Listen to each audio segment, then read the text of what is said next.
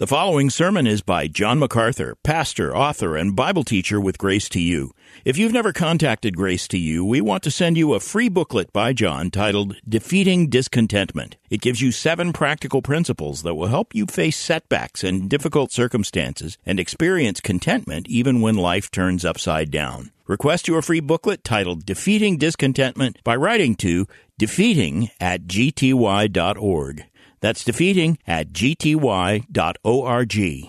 This offer is good in North America and Europe through June 2024. And now, unleashing God's truth one verse at a time, here is Grace to You Bible teacher John MacArthur. Now, we're talking about heavenly worship, and that's a fitting subject, isn't it, for today? Because we are launching into the Christmas season, and we are being reminded of the glories of our Lord, and we will be worshiping Him with familiar hymns and carols over the next few weeks. And this suits that emphasis wonderfully to be in the 4th chapter of the book of Revelation.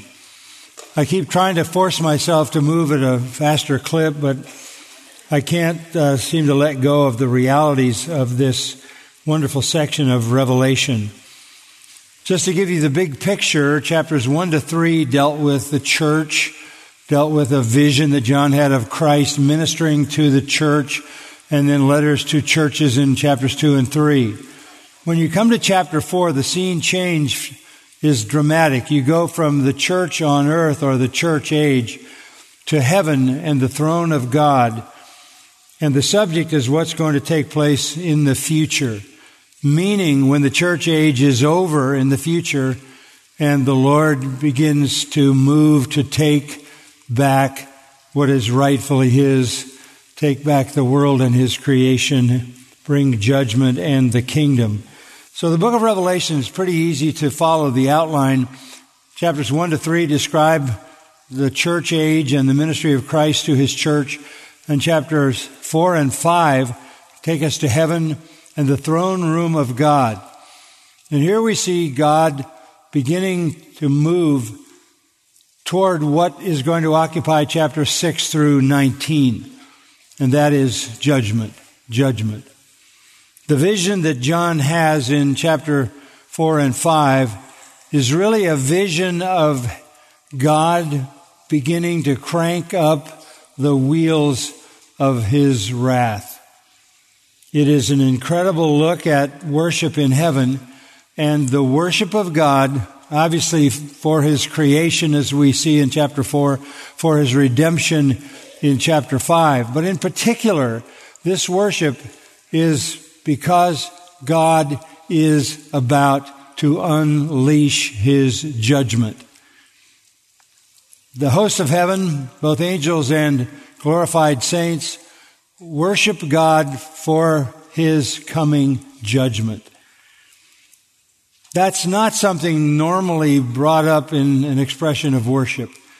In fact, it would be a very rare occasion for, I suppose, the average evangelical congregation to even imagine that God is to be worshiped for His judgment, for His wrath, for His fury, for His vengeance on those who reject Him. But that is exactly what the book of Revelation is all about. It's judgment from chapter 6 to 19, and the prelude to that is the throne of God getting ready for judgment in chapters 4 and 5. Just let me go through chapter 4 and set it in your mind in case you weren't with us. Just 11 short verses. Let me read them to you. After these things I looked. This is his second vision. And behold, a door standing open in heaven. The first voice which I had heard, like the sound of a trumpet speaking with me, said, "Come up here, and I will show you what must take place after these things." After the things related to the church, after the church age. And we talked about the fact that at the end of the church age, we are raptured, taken to glory, and then the judgments on earth will begin. And what does John see? Well, immediately he was in the Spirit, and behold, a throne was standing in heaven, and one sitting on the throne. And he who was sitting was like a jasper stone and a sardius in appearance, and there was a rainbow around the throne like an emerald in appearance. The emerald is no doubt emblematic of the mercy that is God's to dispense, even though it's a scene of judgment. The jasper and the sardius are reminiscent of the tribes of Israel. And so we see God on his throne, remembering his covenant with Israel, remembering mercy, even as he begins to judge. Around the throne were 24 thrones, and upon the thrones I saw 24 elders sitting clothed in white garments and golden crowns on their heads. These 24, as we pointed out in the last couple of weeks, represent the church in glory now, clothed in white garments. That describes the church in the book of Revelation. And as we know, the crowns also describe the believers. Crowns are never given to angels. They are given to believers. Number of passages in the New Testament. So we see the church in heaven around the throne of God. Out from the throne come flashes of lightning and sounds and peals of thunder. And this is very much like Mount Sinai. This is an indication of judgment. There were 7 lamps of fire like torches burning before the throne, which are the 7 spirits of God, or the sevenfold spirit as mentioned in Isaiah 11. Before the throne, there was something like a sea of glass like crystal. And in the center and around the throne, 4 living creatures full of eyes in front and behind. Now you remember we pointed out these are angels, and namely, when you compare this with Ezekiel, these are cherubim, angels that have special roles to play in God's economy. These 4 living angelic beings are full of eyes in front and behind. That is, they don't miss anything. They have comprehensive knowledge and awareness. They have the strength of a lion. They have the force, the life force, and the usefulness and service of a calf or an ox. They have a face like a man, which means they are rational. And they are like a flying eagle, which means they have speed. These angelic beings, each one of them has 6 wings, as in Isaiah 6. With 2 they covered their feet, 2 they covered their face in the presence of God, and with 2 they hovered, waiting to be dispatched to divine service.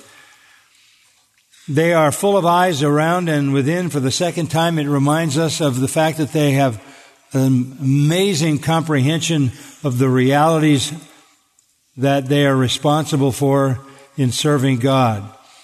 But the thing they do all the time comes up in verse 8. Day and night they do not cease to say. And this is their occupation at all times, and this is angelic worship. It is angelic worship. Now let's stop there for a moment and remind ourselves that the first time the Lord Jesus Christ came to earth, He came as a baby, He came as a human being, He lived a human life, and He came to not only live a righteous life, but to die on the cross as a substitution for those who are the elect of God. He came to save sinners. That's why His name was Jesus. Call Him Jesus, He'll save His people from their sins. He came to save sinners, to live, to die, to rise again for salvation. And on that is the powerful message, the only hope and the only transforming message for sinners that we call the good news, the gospel. Jesus came to provide salvation to sinners. When He arrived, according to Luke 2, the angels were there to announce and declare and worship Him. Glory to God in the highest, and on earth peace toward men with whom God is pleased, as we heard in that first Latin anthem. So the angels were offering their praise and worship at the first coming of Christ. There were also some saints who were praising God at the first coming. You would recognize them from the accounts of the birth of Christ. There was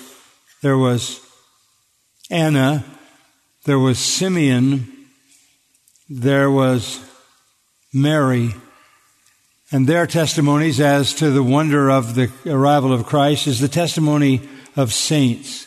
So you have saints and angels hailing the arrival of the Son of God the first time He comes. The next time he comes is exactly where we are in Revelation 4. In anticipation of that, the angels again are worshiping, and they're not worshiping alone, because in verse 10 of the 4th chapter it says, the 24 elders also fall down before him who sits on the throne and will worship him who lives forever and ever. So you have angelic and saint worship. The first time he comes, you have the same thing the second time. The first worship was angels in heaven, saints on earth. This next time will be both saints and angels in heaven. Now here's the thing I want you to understand about this. They are worshiping in this chapter and the next one, chapter 5. They are worshiping God for His judgment. For His judgment. They're worshiping for the outpouring of His wrath. They're worshiping Him for vengeance. Even Mary, in her hymn of praise to her Lord, acknowledged that the Lord was coming to destroy the proud and to dethrone world rulers. You can't understand the purpose of Christ in the world unless you understand that He came the first time as a sacrifice for sin. He comes the second time as a judge. And the factors of that judgment are unleashed starting in chapter 6 all the way till chapter 19 when it presents the return of Christ Himself. But let's look particularly at verses 8 to 11. And I want to read these because here is the worship that is brought to God on His throne in heaven. 4 living creatures, they begin the worship in verse 8. Holy, holy, holy is the Lord God the Almighty, who was and who is to come. And when the living creatures give glory and honor and thanks to Him who sits on the throne, to Him who lives forever and ever, the 24 elders will fall down before Him who sits on the throne and will worship Him who lives forever and ever, and will cast their crowns before the throne, saying, Worthy are you, our Lord and our God, to receive glory and honor and power, for you created all things, and because of your will they existed and were created. Now we titled this series Heavenly Worship, and there is the substance of that heavenly worship, focusing on God on the throne. And focusing in particular at this picture on God about to unleash judgment. Once you hit chapter 6, it's horror after horror after horror all the way to chapter 19 until Christ returns. This is worshiping God for His vengeance. It may seem like a strange reality, but I'll show you how essential it is.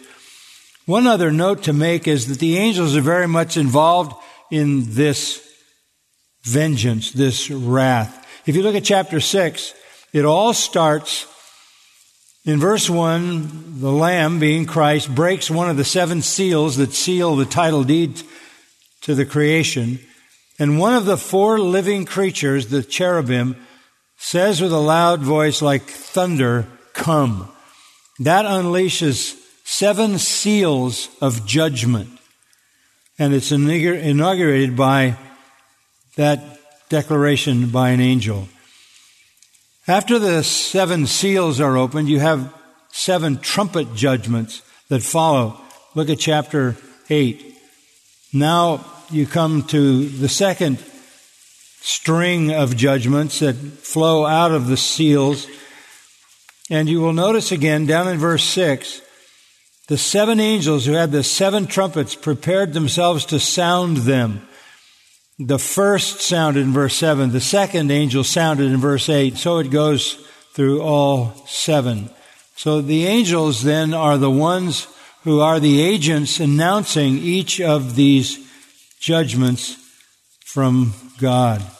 In chapter 15, again, the final series of judgments are described as bowls, like a wide open bowl that sloshes judgment on the earth. And this is also the work of angels to call these judgments into reality. Chapter 15, verse 1, 7 angels who had 7 plagues. These are the 7 bowls. Come down to chapter 15, verse 7. One of the 4 living creatures gave to the 7 angels 7 golden bowls full of the wrath of God who lives forever and ever. And the temple was filled with smoke from the glory of God and from his power. No one was able to enter the temple until the 7 plagues of the 7 angels were finished.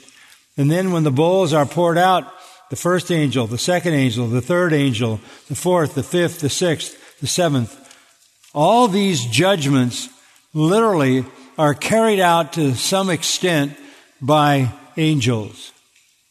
This is consistent with what we know in Matthew 13 and Matthew 24 about angels participating in judgment.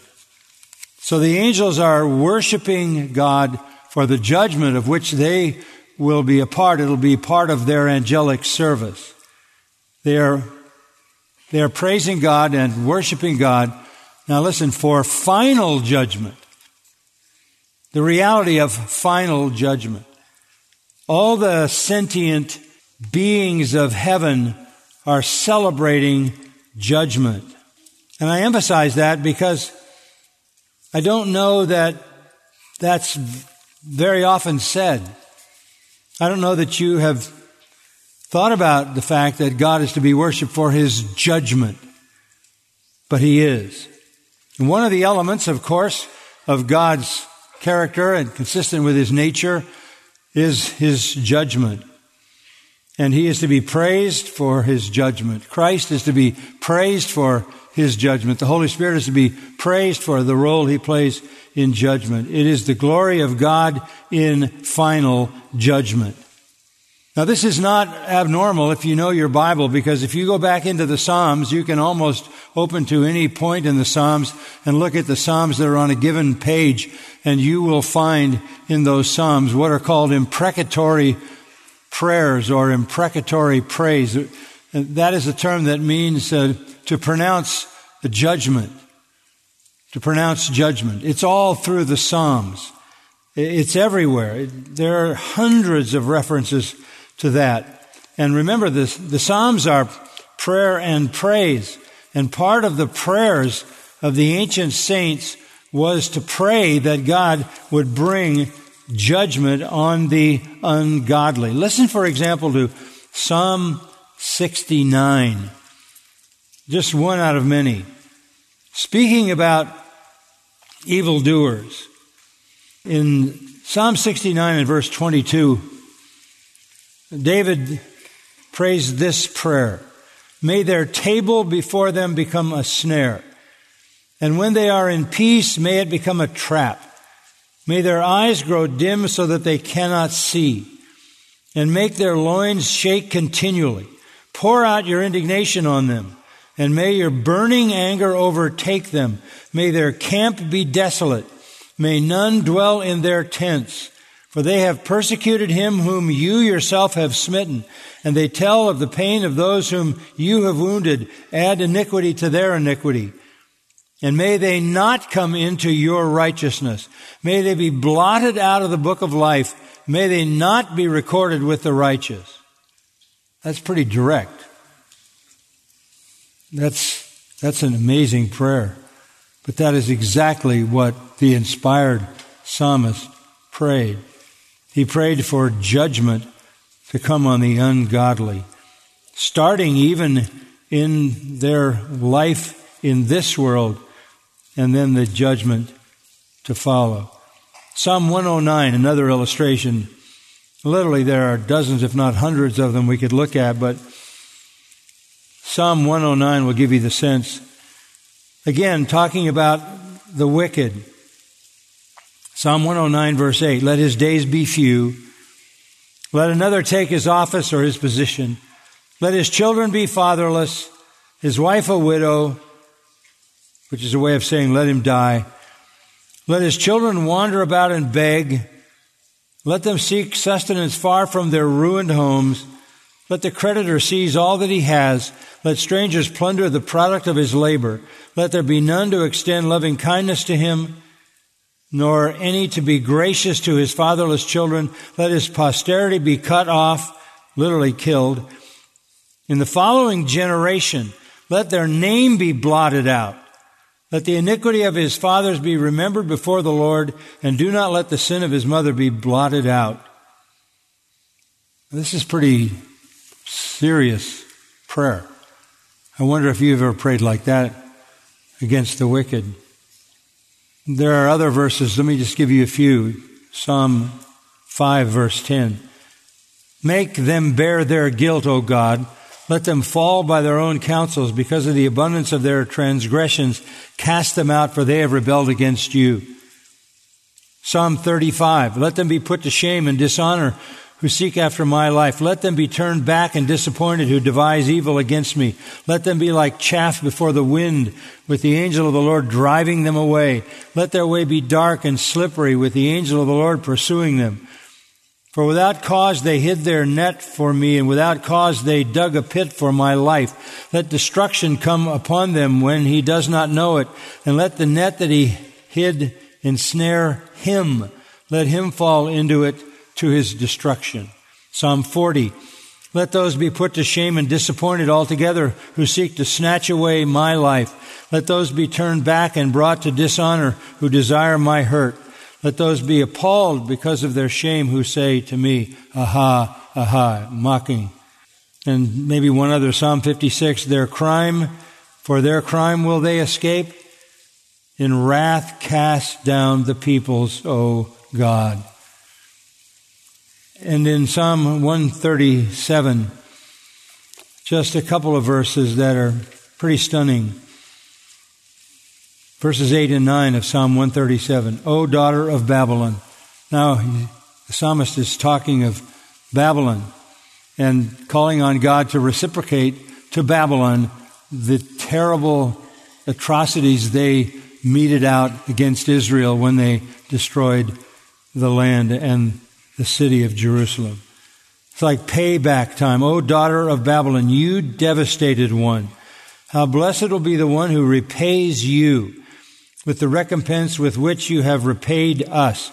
How blessed will be the one who seizes and dashes your little ones against the rock. What? This is the vengeance of God. Babylon had done that in the atrocities of their conquering. And the psalmist is simply saying, may you get what you have given others. May you pay. God is a God of vengeance. This does not call for personal vengeance. If anybody offends us, we're to pray for them, right? We're to forgive them. Romans 12, vengeance is mine. I will repay. That's my business. But our responsibility is to praise the Lord for that vengeance and to make sure we warn the people of its reality. In Matthew 23, when our Lord addressed the leaders of Israel, He gave them curses, woe after woe after woe after woe, cursing them and cursing them and cursing them and cursing them for their unbelief. In 1 Corinthians 16:22, we read that if anyone does not love the Lord Jesus Christ, let him be damned. In Galatians 1:8 and 9, if anyone preaches another gospel, let him be anathema. In Revelation 6, right where you are, look at verse 10. The saints are offering up prayers in this section, and their prayer is in verse 10 of Revelation 6. They cried out with a loud voice saying, "How long, O Lord, holy and true, will you refrain from judging and avenging our blood on those who dwell on the earth?" These are the prayers of the ones who were martyred during the tribulation. They're praying for divine vengeance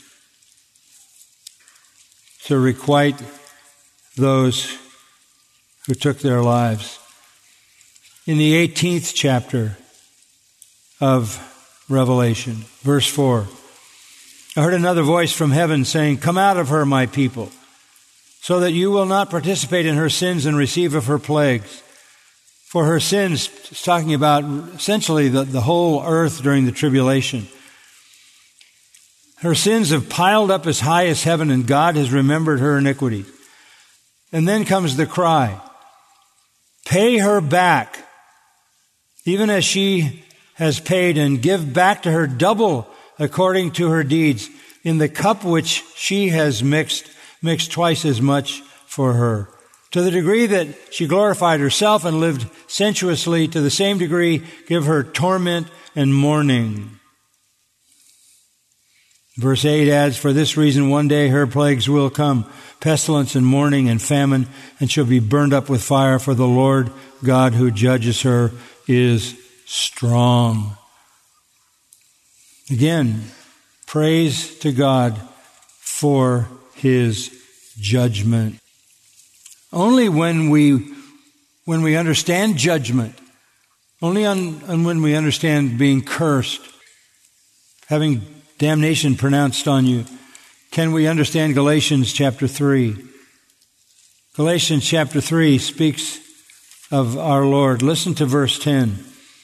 Cursed is everyone who does not abide by all things written in the book of the law to perform them. Anybody who breaks God's law is cursed. No one is justified by the law before God. That's evident because the righteous man shall live by faith. Then verse 13, Christ redeemed us from the curse of the law, having become a curse for us. If you don't understand what it is that humanity faces, because everyone who's ever broken the law of God is cursed, if you don't understand that, then you don't understand the full undergirding reality of the sacrifice of Christ. You say a curse is a terrible thing. It's a terrible thing. It's the worst thing possible to be cursed by God. Everyone who's ever broken His law is cursed by God. Curses all through the Scripture are promised and given to those who reject Him. And if it's horrible to think about that, then think what the cross is, where Christ became a curse for us. He bore all the judgment of all those who were cursed and who believe in Him. Now there's theological warrant for this, for God's judgment, for Him to be praised. I'll just give you 4 things to think about, 4 features. First of all, His judgment is based on His Word. His judgment is based on His Word. Scripture is true. And Scripture promises again and again and again, He will judge. He will judge. You see it, don't you? In Genesis, in the judgment on Adam and Eve when they sin. You see it in Genesis in the flood, when God drowns the entire population of the world except for 8 souls. All throughout His Word, He pronounces the promise of judgment. Deuteronomy 28, God lays it out before the children of Israel going into the promised land. If you obey me, you'll be blessed. If you don't, you'll be cursed. The Old Testament is largely the history of the few who were blessed and the many who were cursed. God must judge because He pledged to do that. His Word demands it. So do His covenants. His covenants demand it. In Deuteronomy, He says, I have not forgotten my covenant. I have compassion on you, but my covenant of protection for you also incorporates my judgment on those who would destroy and harm you. God protects His people as a part of His covenant by punishing and destroying their enemies. And thirdly, His nature. He is righteous. He is just. He is holy. And righteous and holy and just perfection, such as He possesses, demands that sin be dealt with. And then finally, His power. His judgment is based on His word or His promise, on His covenants and their fulfillment, on His nature and on His power. That is to say, He possesses the power to judge sin completely, totally, finally, and forever. The Lord keeps the unrighteous under punishment to the day of judgment. 2 Peter 2. The Lord knows how to mete out judgment, and no one can stand against it. I want to add that all throughout the Old Testament and all throughout the Psalms, in the same Psalms that you read these threats and curses and pronunciations of vengeance and judgment, you inevitably have sections of those Psalms that contain mercy, reminding us that the throne of God is a throne of mercy, but when that mercy is rejected, one is left with nothing but divine judgment. So with that in mind, let's come to the throne and see what is being said. Verse 8. 4 living creatures start the worship for God as He begins the work of vengeance and wrath. And what is it that they say? Holy, holy, holy is the Lord God, the Almighty, who was and who is to come. They start the worship. It's a quartet. 4 cherubim, 4 angelic beings. But it swells in verse 10 because the 24 elders also fall down before Him who sits on the throne and will worship Him who lives forever and ever. So it swells to 28 voices. Down in chapter 5, as the worship continues in verse 8, it's 4 living creatures, cherubim, 24 elders, each one with a harp, golden bowls full of incense. So now you have 28 and the harp. And when you come to chapter 5, verse 11, the worshipers are enlarged. The voice of many angels around the throne is gathered with the living creatures and the elders. And the number is 10,000 times 10,000 and thousands of thousands. That's a way of saying incalculable angels. And they're all saying, worthy is the Lamb. And then it swells one more time in verse 13. Every created thing in heaven, on earth, under the earth, on the sea, everything is praising God. So there are 5 hymns of praise starting in chapter 4, verse 8, going to the end of chapter 5. The chapter 4 praise is focused on the redemption of creation. Chapter 5 is focused on the redemption of man. The redemption of creation, a positive thing, requires the destruction of the ungodly. The redemption of man requires the destruction of the ungodly. You're going to have a redeemed earth and a redeemed humanity, and therefore the ungodly have to be dealt with. There's no one like our God, and He is to be worshipped for His fury, His wrath. Let's look at the 3 things that are contained in that statement of worship in verse 8. God's holiness. Like in Isaiah 6, holy, holy, holy, 3 times. A Trinitarian reference. The only attribute repeated 3 times. The summation of all that God is, meaning completely separate from sin, separate from evil in any form and every form. He is free from, untouched by any mixture or presence of evil, error, or wrong. Exodus 15:11 says He's majestic in holiness. Psalm 47 says He sits on His holy throne. Psalm 27 says holiness is the beauty of the Lord. It is His shining glory and majesty. Psalm 111 says holy and awesome is His name. And holiness incorporates His fury over sin. 1 Samuel 6:20, who can stand before this holy God? Psalm 89 verse 7, God is greatly to be feared. And Job 13:11 says, shall not His excellency make you afraid? Make you afraid. Even Isaiah was struck with his own sinfulness, and the fear was overwhelming. that he pronounced a curse on himself and said he was a man of unclean lips. So worship recognizes God's holiness. All his judgment is predicated on his holiness. And if he is absolutely holy, he must judge all sin. So the angels recognize that. And they also recognize that he is powerful, that he has the power to do it. Notice that he is called by the angelic worshipers the Almighty.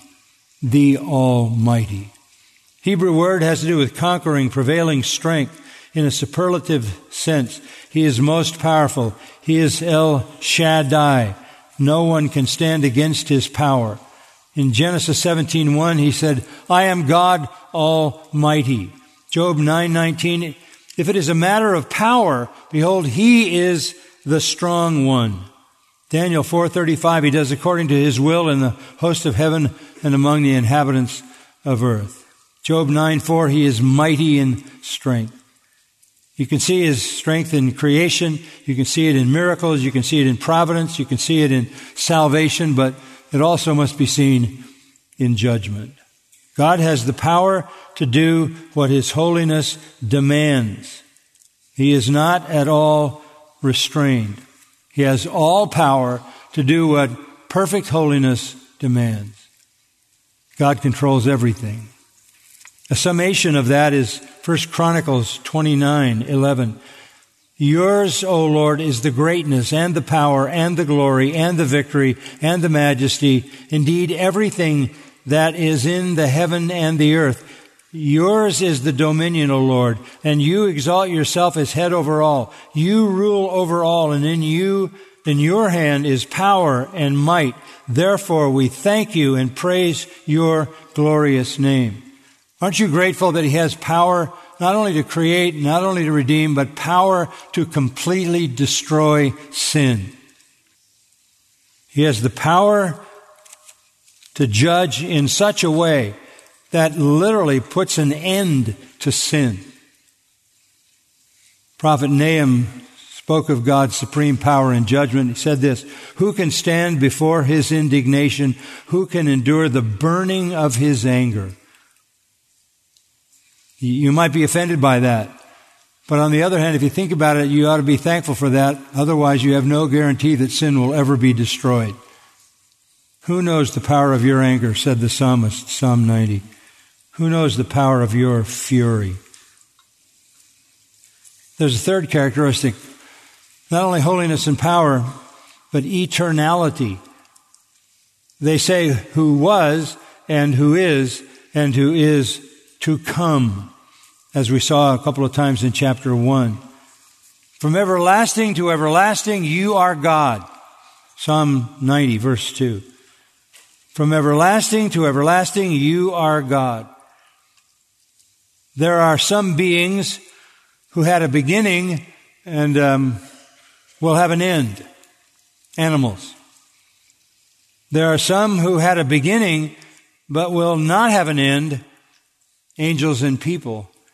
But there is only one who had no beginning and no end. That is God. 1 Timothy 1 identifies as the eternal King. Why is that important? Because it means that forever and forever and forever he will sustain his will. That's a comfort to believers, that he will get us to heaven and keep us there forever. It's terrifying to non-believers because he will send them to hell, and he, by his eternal life, will guarantee their eternal destruction. God is eternal, so is hell. As long as God lives, the damned are punished. In chapter 14 of Revelation, it says, when God's wrath and anger comes, the smoke, verse 11, of their torment, those who are under this judgment, goes up forever and ever. They have no rest, day and night. We worship God for his holiness. for his power, and for his eternality. Holy wrath, powerful judgment, eternal punishment. That leaves no other possibility but that God will do what is right and sustain it forever. As the angelic being contemplate this reality of God, there's not much to add to this except to just listen to what verse 9 says. And when the living creatures give glory and honor and thanks to him who sits on the throne, to him who lives forever and ever. They're thanking him for his eternal being, his eternal holiness, his eternal power, his eternal sovereignty. That's the worship of the angels. But in verse 10, the 24 elders join.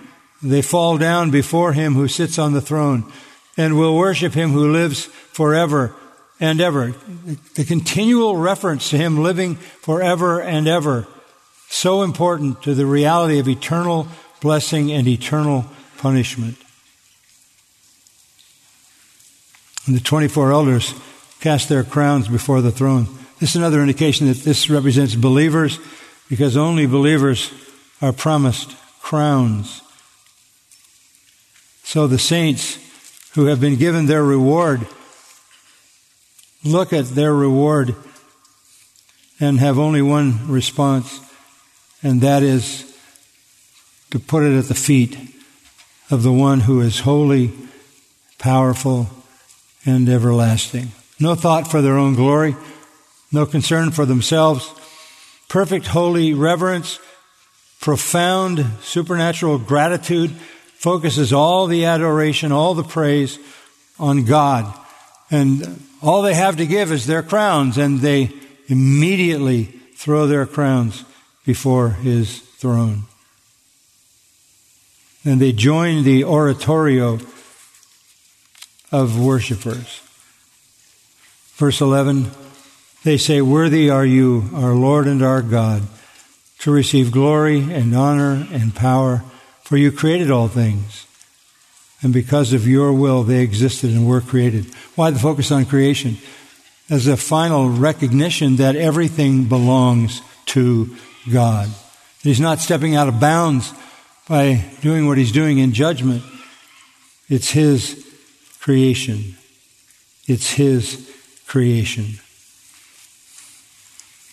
Worshiping God for judgment seems like such a rare reality. But in the doing of that, you are worshiping God for his holiness and his power and his eternality, and you are worshiping God for the glory of salvation that will be everlasting. And when you look into the picture of heaven toward the end of the book of Revelation, you find that in the final new heaven and new earth, no sin, no evil. It's gone forever. So what should be our reaction to this? Well, when Ezekiel saw God in his glory, he fell on his face in fear. Isaiah bowed down in fear. John, in that first vision back in chapter 1, fell over like a dead man. Paul was speechless. But that's not our permanent posture. What is our permanent posture? Worship, not fear. Worship.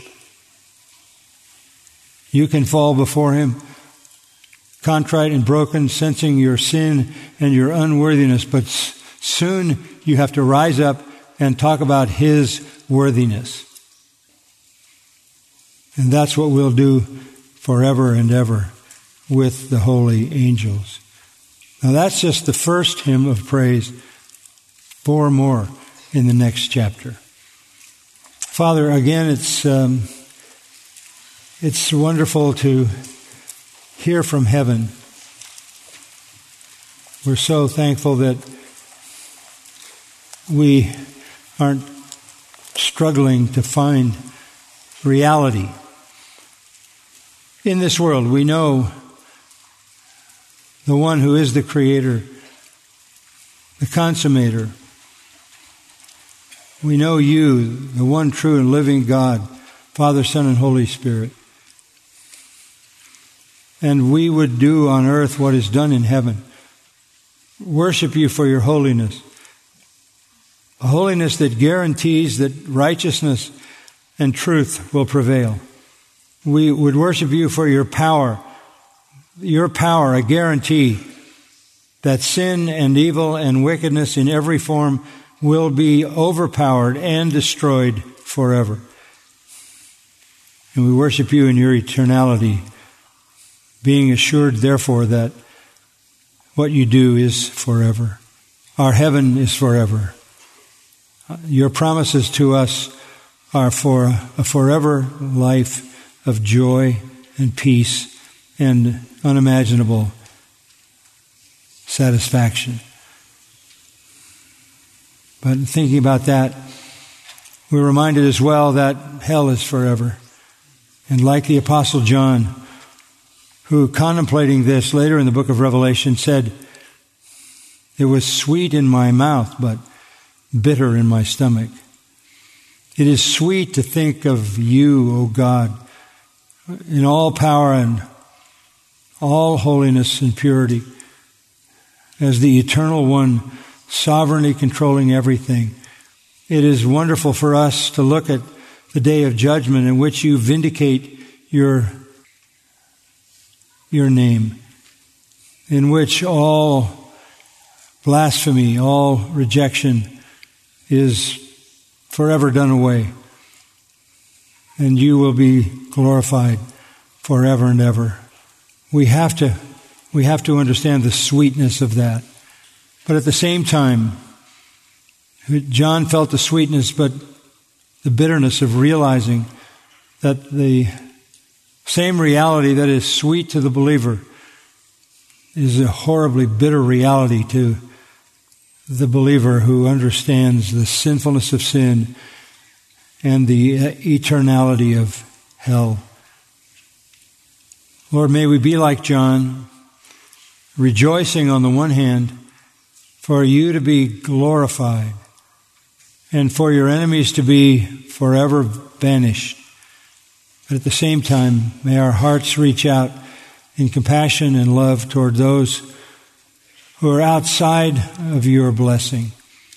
And may it be the passion of our lives to bring them the gospel that saves. You've called us to do that. That's why we're here. We're not sitting waiting for wrath, but knowing the terror of the Lord, we persuade men of the glory of the gospel. Use us to that end, we pray. Amen. You've been listening to John MacArthur, Bible teacher with Grace to You. For free access to all of John's lessons and a listing of study Bibles and books available for sale, visit Grace to You's website at gty.org. John MacArthur and Grace to You reserve all copyright protection under applicable law. Our copyright policy is available at gty.org, and it includes instructions for and limitations on duplicating this digital file.